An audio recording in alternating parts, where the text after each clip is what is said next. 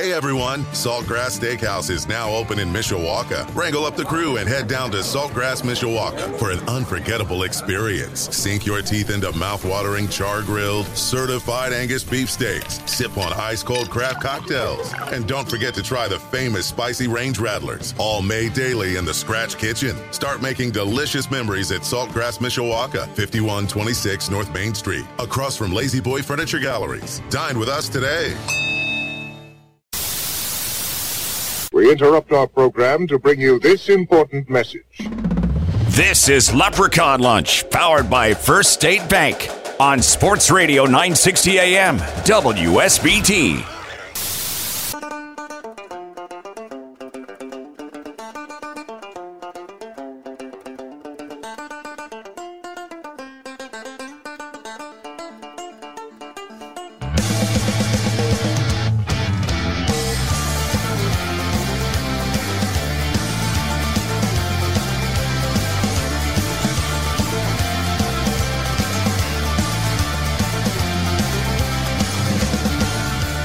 Well, howdy do.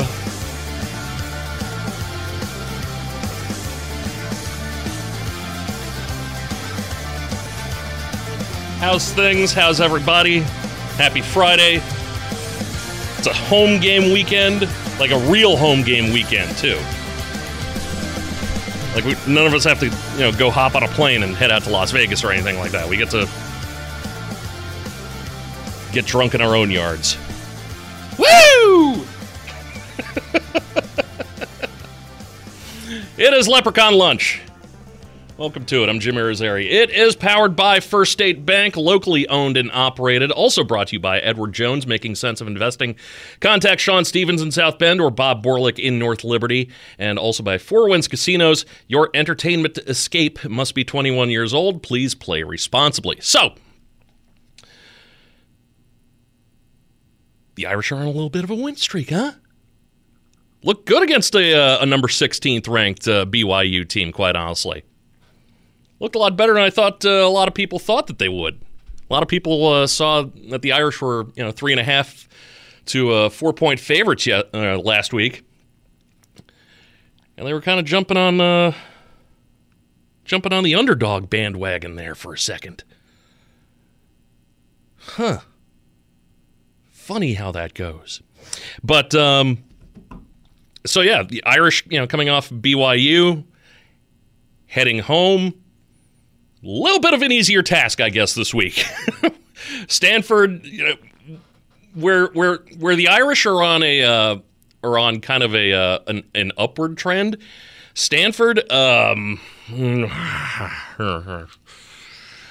did you happen to watch any of that Oregon State game? Any of that Oregon State-Stanford game last weekend? Did you stay up late for that? I felt like that knocked the wind out of me. Like that's how much that hurt. That knocked the wind out of me to watch Stanford get just run like that, quite honestly. So how does a team like get up from the mat on something like that consistently too? Going to be talking with Ben Parker. He's the publisher of CardinalSportsReport.com on the Rivals.com network, and we're going to touch on. I recorded this interview yesterday, by the way, just for full disclosure. We're gonna touch on there's some interesting facts about just how long it's been since Stanford beat an FBS school. Stanford. We're talking about Stanford, okay? What the hell happened to this school? Still, according to Marcus Freeman, we cannot look past them. Well, I think, listen, the record and the scores do not reflect the team you see. And they're a talented team. Again, as you look at the Oregon State game and they're up in the fourth quarter and lose by that touchdown at the very end of the game. And they're a team that is running the ball extremely hard. They got big, long receivers offensively, quarterbacks making good decisions. You see the freshmen come in and do some different things with his feet. So they're going to be an offense that's extremely hard to defend. They're running the RPO really, really effectively right now. And so the defense will have their work cut out for them defensively.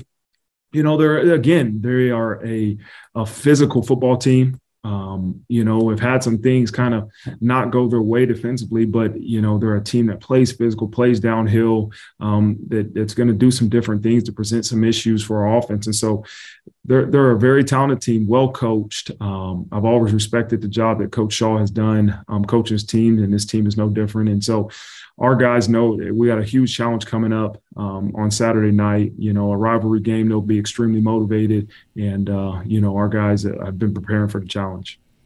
Yeah, Stanford's going to be motivated just from the fact that all has not been well in Stanford land for quite some time now. And, yes, David Shaw is just basically the perfect Stanford alum, all right? He is that school. Like, he's woven himself into the fabric of that school. And the way the last, barring the COVID year, the last, 5 seasons or so have not even been above 500. And it's not to say that David Shaw is a bad coach. He's not. Out of 143 games that he's coached so far, he's won 94 of them. Sure, he took over for Harbaugh, but he had enough time to put in his own system too with those 94 wins. David Shaw isn't a bad coach, but you got to imagine that this is going to be a team playing inspired, because that seat's got to be getting at least a little bit uncomfortable. You would imagine, right? Again, we'll talk more about that with Ben Parker from CardinalSportsReport.com coming up in the next segment.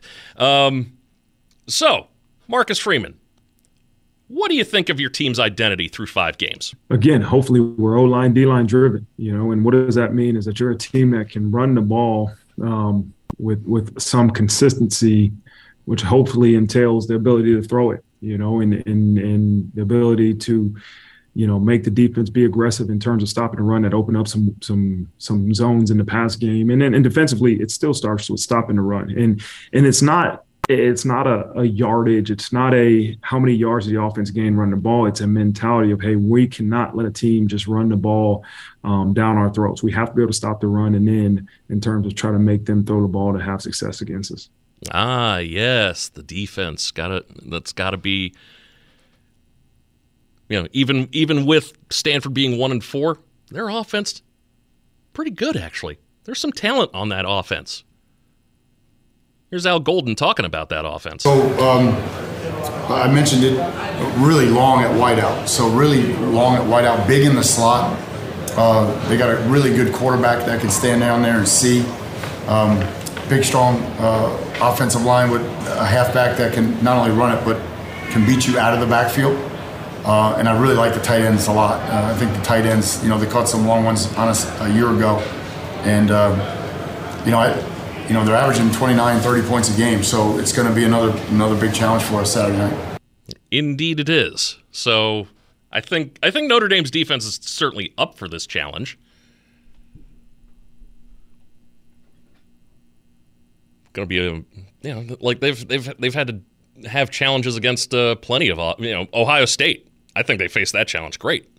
I think even though they gave up a high amount of points, definitely, but North Carolina, they got the big stops when they needed to get the big stops against North Carolina. And you saw it against BYU. Sure, BYU came back in the game, but they got the big stops when they needed to get them. Al Golden, how do you see your defense? Well, I think we're tough. I think we try to be consistent, but we have had letdowns. And if we can just fix some of those letdowns that are, creating the explosive plays, and some of those calls are on me. Some of those I got to put our guys in a better position, including last week with Mick on the 53-yarder. I mean, I got to have a better call. We got to coach it better, and I failed him. I put him in a bad position in that spot, and it hurt the team. So we got to do it. We overall, we just have to be consistent every play, and if we feel like we can't execute something, then throw it out, and that's what we got to do moving forward. Consistency has to be the key. However, they haven't been able to throw out kind of like the most consistent lineup lately on the defense. You had Jacob Lacey leave the program, go into the transfer portal before BYU. And now you're also losing a team captain in Bo Bauer. He hurt his knee, blew out his knee. He's done for the season. Here's Marcus Freeman on that. Yeah, Bo will be out for the year. Sustained a knee injury in practice on Tuesday, which is devastating just because he's a captain and provides so much, more than just production, just the energy, the ability to motivate our players. It's going to be a tremendous loss for us. So he's out for the year.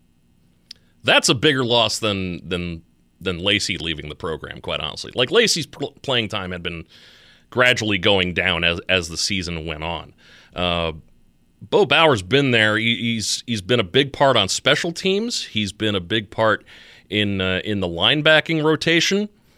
How do you replace that guy? How do you replace a team captain like Bo Bauer? Yeah, I would think for sure you'll see more Prince Kali, who played really, really well last game. And he's a guy that we want to continue to try to get on the field more. Junior, I think we'll see more of Junior too. I think you'll see him play in a couple of different packages and, increase his role too. As far as Jalen, it's still to be determined. He's continuing to get better. Don't see him right now being a part of the defensive package yet for this game, but he's going to have the opportunity, hopefully, as the year goes on, to be able to try to play some more. There was something that I thought Bo Bauer really did pretty well, and that was provide a nice little spark of speed to the linebacking core. So how does Marcus Freeman see the just the basic pass rush go? Yeah, we have to get 4-man pass rush. If you have to blitz guys to get pressure on the quarterback, then you're going to put your defense at a disadvantage. And so are we improving? Yes. Are we at the standard or the level that we need to be at? No, we have to continue to improve. And I know Coach Wash is working tirelessly to put those guys in positions where we can create more pass rush in terms of, are we going to go straight? Are we going to run some different games and stunts? And who's our best pass rusher? Just continuous evaluation of putting guys in positions that they can have success on rushing the quarterback. As far as batted balls, we got to continue to preach it. We got to practice it more, and in hopes that in return the game you'll have some pass deflections. That's an important part of playing defense, is be able to disrupt the ball. No matter if you're not able to sack the quarterback or truly get a hit on him, you got to be able to try to bat some balls down. That's an area we got to improve at. Saw a lot of batted balls last night again, watching the Washington Bears game. If you happen to miss that game, by the way, you don't need to go back and see it. It just don't cause yourself that much pain. So all the a lot of attention being paid to the defense, with certainly good cause in there too. Like I said, you've got a team captain being lost for the year. A little bit more shuffling on of the deck chairs a little bit, but it's not like it's the Titanic here, because that offense is going to keep getting better, as it has been the last let's see, from the Cal game through North Carolina, through the BYU game.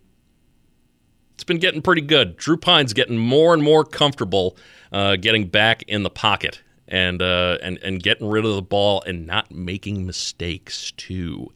And Marcus Freeman had something to say about Drew Pyne as well. Well, it's very infectious, Pete. It's Drew Pyne has never lacked confidence, and now that you're adding the execution with it, that confidence can be infectious and towards the whole team and the entire team. And you know what? It's even more infectious maybe when things go bad. When things aren't going your way, the confident quarterback that everybody believes in is now the one saying, hey, everything's going to be okay, and then when you do have success, he's the one saying, continue to pile it on. This is the way we play. And so it's really good to see you now have some of the execution and production to go along with the confidence that Drew Pyne has always had. And that's what you want out of your quarterback. So there we are. There's pretty much the basics on what you need to know. Here, you'll be able to go back to the office, if you are working in an office. I know that I come into the radio station for this, but I'm working mostly at home and have been for the last 2 years, and it's driving me crazy. But you're going to be able to hang in that Zoom call, that Friday afternoon Zoom call that nobody really wants to be in. So the subject quickly changes from what it's supposed to be about to something completely different. You'll be able to hang now. There you go. Coming up, going to talk with Ben Parker from CardinalSportsReport.com. Full disclosure, did record this yesterday afternoon, so if it sounds like a little different sound quality, that's kind of why. It was in my office at home. Technology is great, by the way.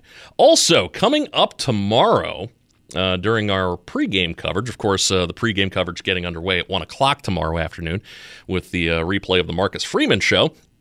Following that, Legacy Heating and Air Game Day, continuing its 50th anniversary here on WSBT with myself and Tim Grell. We'll be out at East Street Commons across from Five Guys, broadcasting live.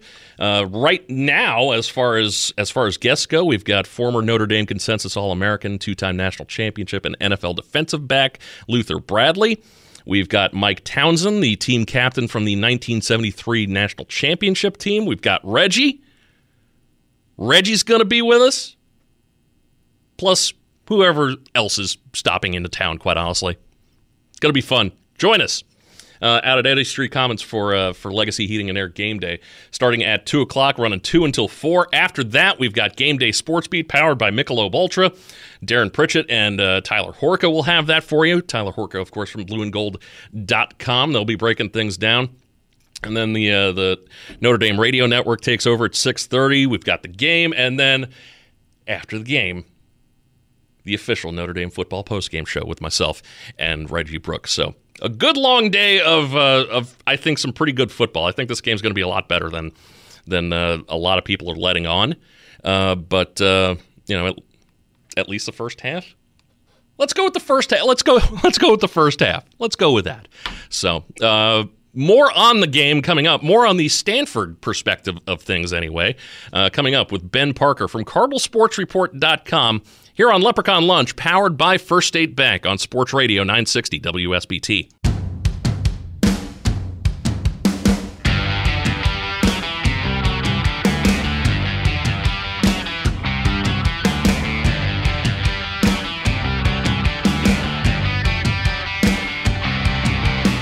Sports Radio 960 WSBT. Jim Irizarry with Leprechaun Lunch, powered by First State Bank. Being joined right now by Ben Parker. He is the publisher and what seems to be a very busy guy publishing the Cardinal Sports Report at CardinalSportsReport.com, part of the Rivals Network. Ben, how are you? Doing good. Great to be here. Excellent. So it's Notre Dame and Stanford, which there's a lot of history in between these two programs, really. It's one of those series that goes back, into the 20s, as far as when they first started playing each other. Both teams kind of going in opposite directions. What is your take on Stanford football in general? Where are they going exactly? Yeah, it's a great question that a lot of people want the answer to, and not a lot of people know the answer to that question in terms of where the finale of this is going to be. Right. Right now, they were off coming into this season. They came off a very rough 3-9 season last year, and they were hoping to flip the script this year. But now they're 1-4, with their only win being against Colgate. So they haven't beaten an FBS school since their win over number 3 Oregon last season, which was in early October. So it's been a while since they've won an FBS game. So they're hoping that they can find some magic in a bottle, lightning in a bottle, and get a win here at Notre Dame, and that will spark something. But it's a program that's on the decline right now and desperately looking for answers. So it's been a very interesting and rough time for them, to say the least. What's the cause of that? Is it a recruiting thing? Or are they just not being, is it the old academic standards, don't let us go out and get the guys that we want? Is it nobody just wanting to go to Stanford? Everybody sees USC in the Pac-12 and think that's the sexier option. What is it? Why isn't anybody going to Stanford? Yeah, so it's not been a really recruiting problem. There's a few issues here. So number one, I was looking back at the last time Stanford had a decent, good team. Where they went I think it was 9-4. They've been better than 9-4 before, but that was their last solid good Stanford team. Right. And that was the year Bryce Love was there as running back, and so they haven't had an elite running back since him. So that's one thing that I think you can look at is since Bryce Love has moved on, they've regressed. So that's one thing. They haven't had an elite back, and that's something that, as you know, has been a real staple of Stanford teams over the years. Bryce Love, Tyler Gaffney, Christian McCaffrey, Toby Gerhart, right? So that's one thing. Second thing is the defensive line has really, really regressed. And if you watch them play, they've gotten better as the season has gone on, but they're still very vulnerable up front. And the recruiting at the defensive line position in particular has been really weak over the last 3 to 4 years, which I think has made a lot of people rightfully question whether or not defensive line coach Diamond Reynolds is the answer there. And then there were also a couple few years, I don't know, guys that are still on the team, couple recruiting classes back, that just weren't as strong as they would like it to be. And the most recent one they had was for 2022 was the strongest they'd had in a little while. And the reason for that, I think, was there's some changes they made at the administration level in terms of allowing early enrollees, which they think is going to help them out. And then, the academic standards are always there. It's not very easy to get into Stanford, but the university administration is pretty friendly in terms of getting guys in that they're able to get in. So I don't think it's really an admissions issue. A lot of it has more to do with just haven't had that elite back, and defensive line has just really taken a nosedive. So those are kind of things I would point to. Is that as a result of just they just got to go out and get better recruiters? They got to get kind of some overturn on the coaching staff? What do you think needs to happen in order to fix that? Yeah, so I've been talking to some people that are I've been talking to some former players and things, and two things that they really would like to see is one, get a new defensive line coach. They feel like the current defensive line coach Diamond Reynolds just isn't getting it done, and they would like to see a change there. And then also too, David Shaw for the longest time has called his own plays, has been a play caller.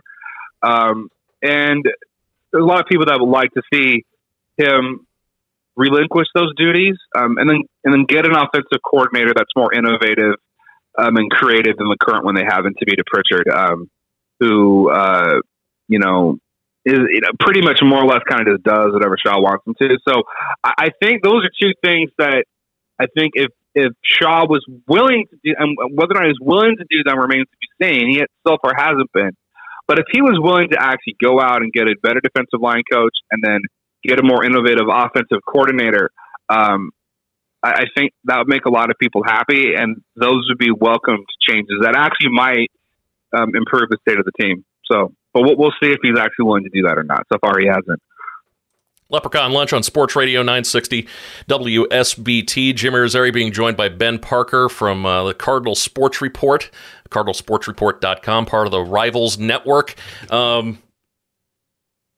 Can I talk about the Oregon State game, or does your eye start twitching at the mere mention of it? Oh, I'm over it. You can talk to me about it. I'm cool. Okay.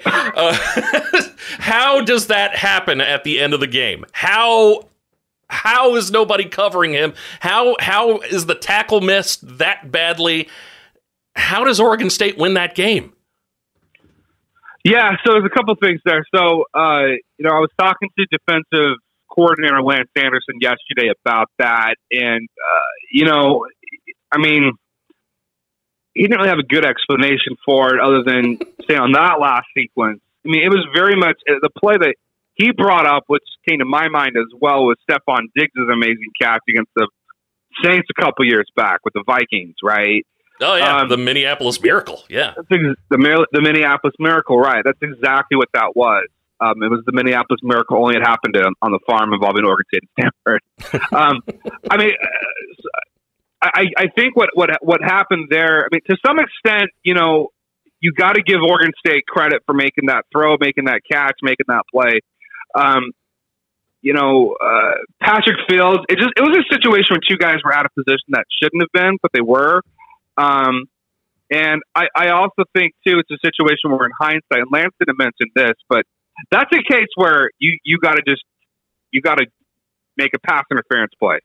You got to do whatever you can to break up that play. No one went for the PI. Nobody. If you're in a position like that, you got to get a pass interference. Yeah. And at least don't give up a touchdown. Better give up a 15-yard flag or then a touchdown. So right. And I think the frustrating thing there is that involved two of their better defenders. They've been raving about Ethan Bonner all year, and his speed and what kind of season he's going to have for them. And he didn't look like it there. And then Patrick Fields was the MVP of the Alamo Bowl last year for Oklahoma, and he didn't make the play. So, those are two of their better guys not making a play. But I don't think that play in and of itself is the only reason they lost that game. The previous touchdown in Oregon State maybe was on like a 4th and 8. Mm-hmm. And it was just a phenomenal throw to the corner of the end zone. Props to Oregon State for that touchdown. Previous one. Just threading a needle. I don't know how he made that throw. That was an amazing and throw. And then the other thing, so you got to give them credit. And then you got to give the Beavers some credit there. Give them their due. It's not all about Stanford blowing it. And then I also think, too, going back to the last Stanford offensive drive, they were clearly, and this is something David Shaw gets a lot of heat for a lot of times. Stanford fans complain about this, and this rear to tuck we had here was they were just way too conservative in their play calling that last drive. It was clear that they were not going for a touchdown, and they were just trying to ice the game away. Mm-hmm. And on a 3rd and 4, they take Tanner McKee out and bring in Ashton Daniels at quarterback. So that completely telegraphed a run. And so Oregon State was able to just stack up the box and blitz the hell out of him and get the sack. And that chewed up a bunch of clock and forced a field goal. But it's like, you got to drop something better on that 3rd and 4. And yeah, they made the field goal, but the way their defense has been, I'm not sure that's a defense you can really trust. So, I almost have more of an issue really with the offensive drive than I do that last play. Last play was fluky and mistakes were made, sure, but the offense did not do them any favors there. Yeah, those were the type of play calls where I look at them at any level of football, whether it's a pro game or another college game or like even a high school game even. And when it's just clear that, the other team is trying to ice the game a little bit and then they start trying to outsmart everybody, like the coach is just like, well, mm-hmm. I'm going to be the smartest guy in the room with this play. That stuff drives me crazy, quite honestly. And I've seen, I've got the gray hairs to prove it. I've seen plenty of it through the course of the Brian Kelly era. May it rest in peace. But Yeah, like that sort of stuff has just got to be mind-boggling sometimes to watch, not just as a fan, but as a reporter who's who has to study this stuff. Yeah, it's I mean, the thing too is we were talking about it in the press box. We're talking about, okay, this is what they're doing. They're trying to ice this game. And they're just kind of, they're going conservative and they made the same mistake last year against Washington. So this is just something they do. And it's, I asked Shaw about it after the game. He completely defended it and it's his philosophy. And it's like, okay, great. But like when your defense can't really be trusted right now, maybe approach things a little bit differently. Sometimes he runs his offense as though he has an elite defense on his side, and he doesn't have that right now. Mm-hmm. So, yeah, that's kind of where we're at. Yeah, it seems like the offense is basically all Tanner McKee. And he had a fine game against Oregon State, 20 for 33, 269 yards, 2 touchdowns. Didn't look like he had control of things that he could control anyway. But like they need more on offense too. Like you said, they need that elite running back too. So, I don't know what you do against a Notre Dame defense that has really been playing well all season. Yeah, I mean, as you said, one thing that hurts them a little bit is the guy who they thought could be their star running back, E.J. Smith, is out for the year. Yeah. I was told collarbone and broken shoulder was what I was told that would need surgery. But pictures on social media show him in a knee brace. So it looks like there was also some knee operation as well. Wow. On top of all that. So, but that can't be an excuse. Their running back Casey Filkins is very good. He's not elite, but he's good. And then McKee has some. They do have. I will say this: they got some pretty talented receivers. Bryson Tremaine had a couple touchdowns against Oregon State. Mm-hmm. He's explosive. Elijah Higgins is explosive. Tight end Benjamin Urasic, is explosive. And those guys have been more quiet, particularly Urasic and Higgins, than they ought to be this year so far. So McKee's got the weapons offensively to get things going. A bigger problem for them has really been the offensive line. They've been kind of playing musical chairs with different offensive guys coming in and out. That sounds familiar. That's been a problem. And then probably their top offensive lineman coming into the season, Branson Bragg, medically retired without playing a game. True. Due to concussions and whatnot. So that didn't help. So offensive line's been the big problem offensively.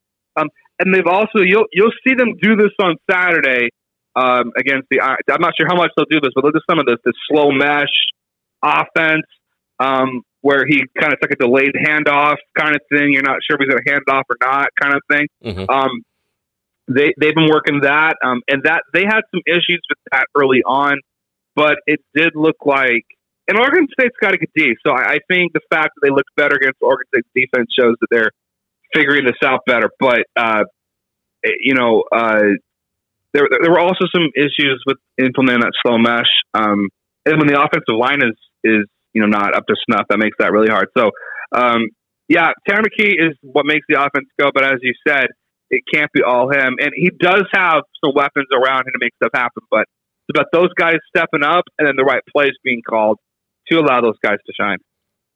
Do you think David Shaw's on the hot seat at all? Like, does there have to be any sort of signs of life?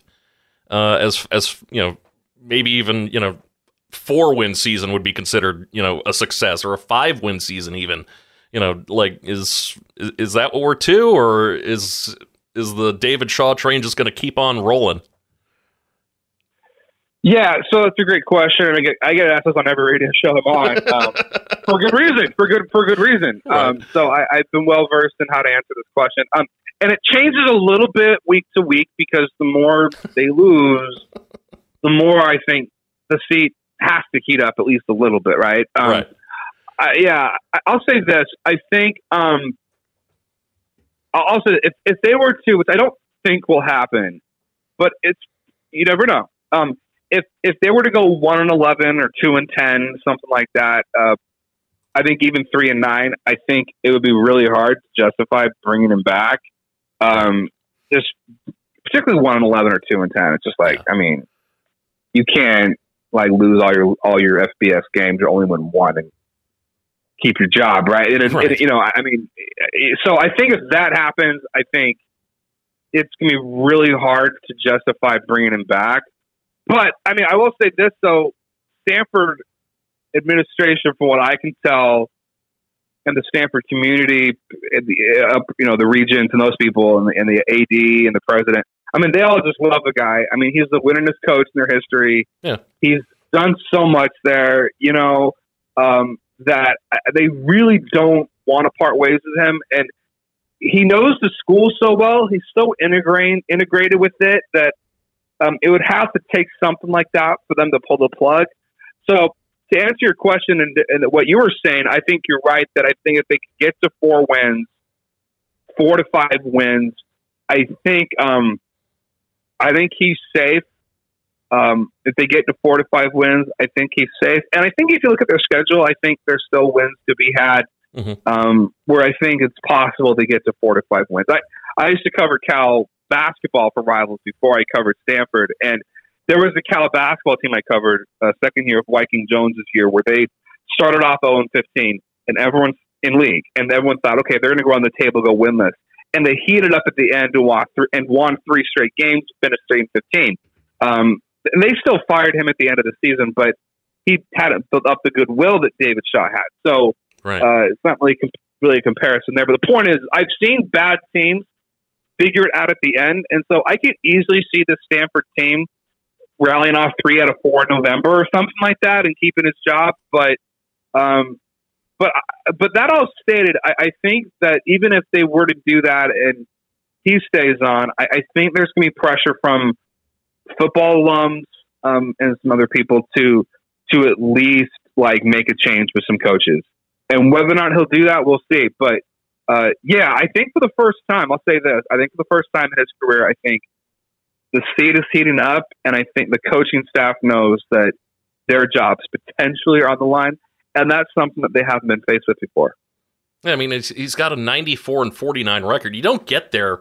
You don't get 94 wins at Stanford. In the number of games that you coach, by being a bad coach. You don't luck into that. You've got to have something going on, but it's clearly just not working anymore at Stanford.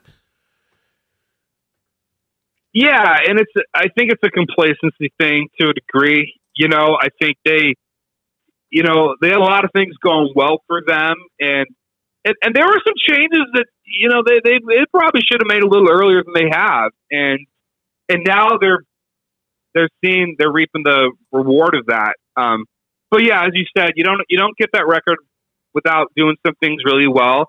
And yeah, he inherited a good situation from Harbaugh, but he kept that train going for a while. Yeah. So I think that's why there's people at the top are hoping he can figure this out and thinking he might be able to, but past performance can't be a guarantee of future job security if the president is not good. So it's definitely interesting times for sure in that sense. Yeah, it's like I said, he's been there long enough to where he was able to turn it into his program and find success. Still be successful.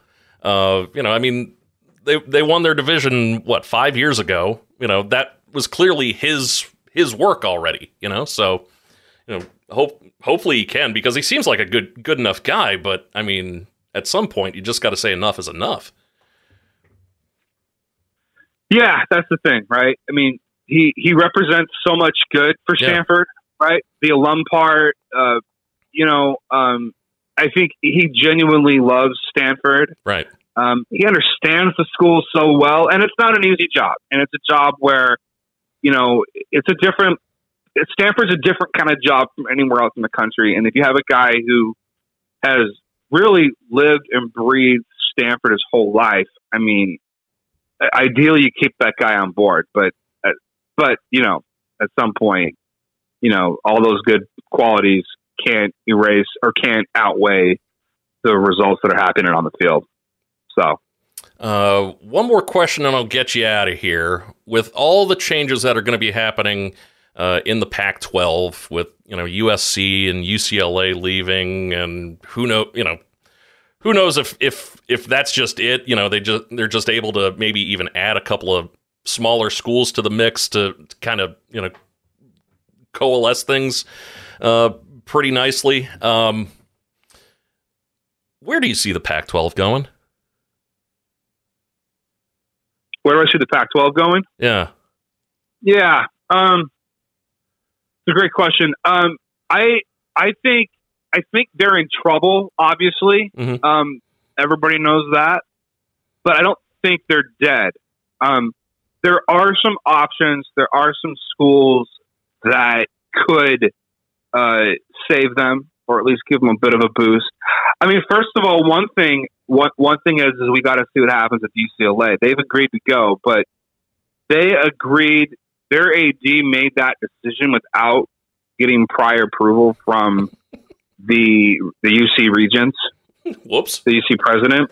So they UCLA pulled that move without getting the full go from their higher ups. Their AD just kind of did it. Yeah. So there's an outside chance that UCLA could get pulled back into the Pac. So that they, so we'll see what happens there. But assuming that UCLA does go, there are some schools, there are some options that the Pac-12 can look to. The one school out there that I think is just absolute no brainer for them to add is San Diego State. Mm-hmm. That would give them a SoCal presence again. They've built a really nice new football stadium. Yeah. And they've been very competitive in football and men's basketball over the years. More competitive actually than some Pac-12 teams have been. So yeah. I think San Diego State is a no-brainer. I don't know where they go outside of them. They could also just add San Diego State and not add anybody else to make it 11. Or they could, but there's other options. They could try a Boise State. They could try an SMU. They could also try to lure away BYU from the Big 12 because they have a natural rivalry with Utah. So there's some options there. But I think it starts with them giving San Diego State an invite and then figuring out from there who else they want to pair with them, if anybody. But because I think if you added San Diego State, it's not UCLA, it's not USC. Those are, but that's still a thought athletic program. And to kind of tie this back into Stanford a little bit, if you just kind of look at most valuable Pac-12 programs, in terms of winningest Pac-12 programs across the board, across multiple sports, it's been Stanford. Yeah.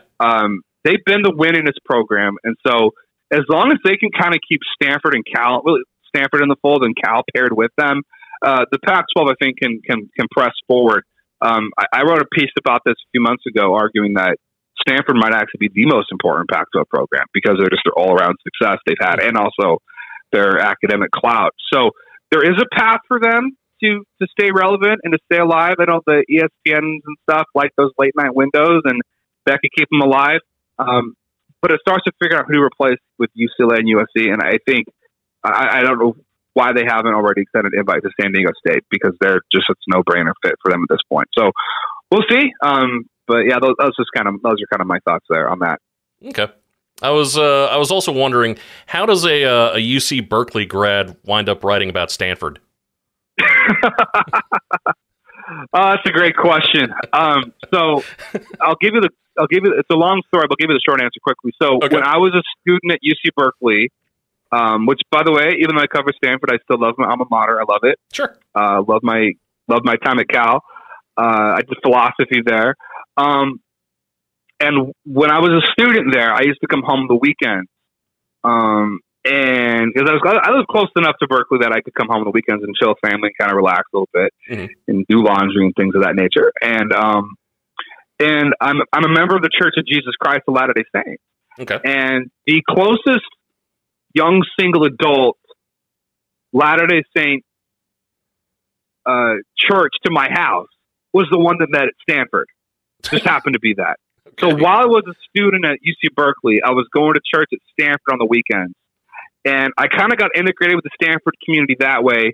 And then they have they've had a lot of LDS football players over the years. So while I was there, I got to know guys like Dallas Lloyd and Smith Fehoko and Lane Veach and Gabe Reed and these guys that were members of the church on the team. And so that kind of helped me establish a relationship with Stanford and also some of the football players. And so that kind of gave me an in to Stanford.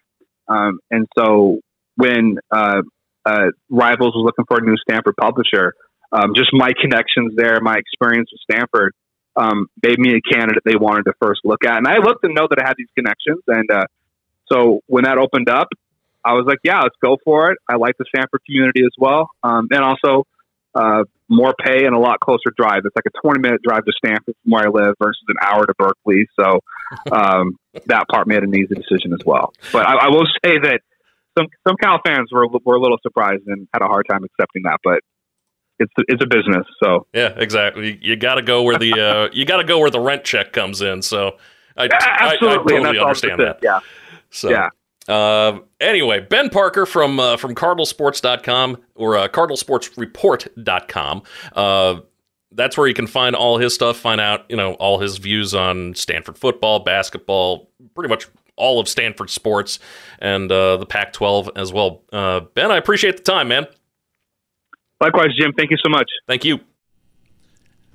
We'll be right back. Wrap things up. Get you some betting numbers, things like that. Talk, the lines, all that stuff coming up. Leprechaun Lunch, powered by First State Bank. Sports Radio 960 WSBT. Sports Radio 960 AM WSBT.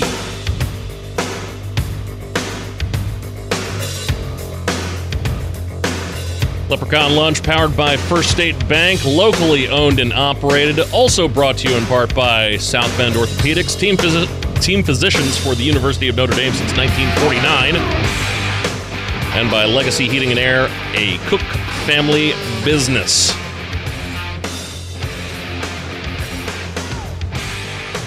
On BetMGM, Irish are a 17-point favorite tomorrow against Stanford. The point total sitting at 54.5 for tomorrow. So bet accordingly. Some other games that I think you should pay attention to as far as the college game goes. Got 4 of them for you. Kansas at Oklahoma. Noon kick on, actually, I don't even know where, but noon kick. I don't understand how Kansas is a 9-point underdog on this. I know they're on the road. I know they're going to Norman. But isn't this still the same Oklahoma team that's given up an average of almost 49 points per game in 3 conference games? Kansas might be without Jalen Daniels, their quarterback. Jason Bean, though, did a pretty good job in his absence last week. 38-31 loss to TCU. There's a real short list right now. Real short list of Big 12 teams that Oklahoma could be favored over at the moment, and Kansas should not be one of them. Kansas +9. Alabama at Tennessee. That's the CBS SEC game tomorrow at 3:30. Top 10 matchup between Alabama and Tennessee. Been a while since we had that, Not gonna lie, that's probably gonna be pretty electric. Vols are looking good. The Heisman Trophy race might already be decided. We might be gift wrapping it almost to C.J. Stroud of Ohio State. Hendon Hooker, though, he is the truth, man.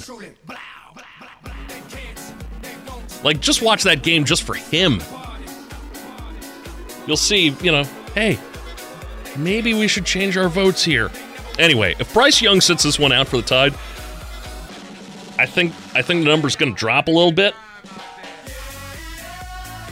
Alabama, by the way, 7.5-point favorite in this game on the road. That's the first time in quite a while, I believe, that they've been, not at least a 10-point favorite over someone. Tennessee is better than both Texas and Texas A&M. And to be perfectly honest, both of those teams probably should have beat Alabama. I like Tennessee in the points. Tennessee plus 7.5 as the underdog. Clemson at Florida State. Future opponent, by the way, for Notre Dame in Clemson. That's a 3.5-point game. I wouldn't take the points on that. I'd kind of stay away from the spread on that game, to be perfectly honest. But I also don't think that Clemson's going to lose. Noles leading rusher Treshaun Ward, 72 carries, 488 yards, 3 touchdowns. He's in doubt due to injury. The Tigers' excellent defense should get Brian Breesy back after he's missed the past 2 games with a kidney infection. They're also getting a couple of guys back in the secondary, so I like Clemson straight up in that game. And then finally, USC at Utah, an 8 o'clock kickoff on that game. The Utah defense got torched by UCLA last week, which is probably why we're panicking as far as the total goes. 65? Utes, though, they got beat at their own game. They didn't own the trenches. I think that's going to be a little bit easier to do against the Trojans. Lincoln Riley's team going to continue to be opportunistic, limits scoring chances, so I like under 65 for USC at Utah. All right. I will see you tomorrow with Game Day. Greenie's next. Sports Radio 960 WSBT, South Bend. SOSDD, get this over with. Put us out of our misery. Hey everyone, Saltgrass Steakhouse is now open in Mishawaka. Wrangle up the crew and head down to Saltgrass Mishawaka for an unforgettable experience. Sink your teeth into mouth-watering char-grilled, certified Angus beef steaks. Sip on ice-cold craft cocktails. And don't forget to try the famous spicy range rattlers, all made daily in the Scratch Kitchen. Start making delicious memories at Saltgrass Mishawaka, 5126 North Main Street, across from Lazy Boy Furniture Galleries. Dine with us today.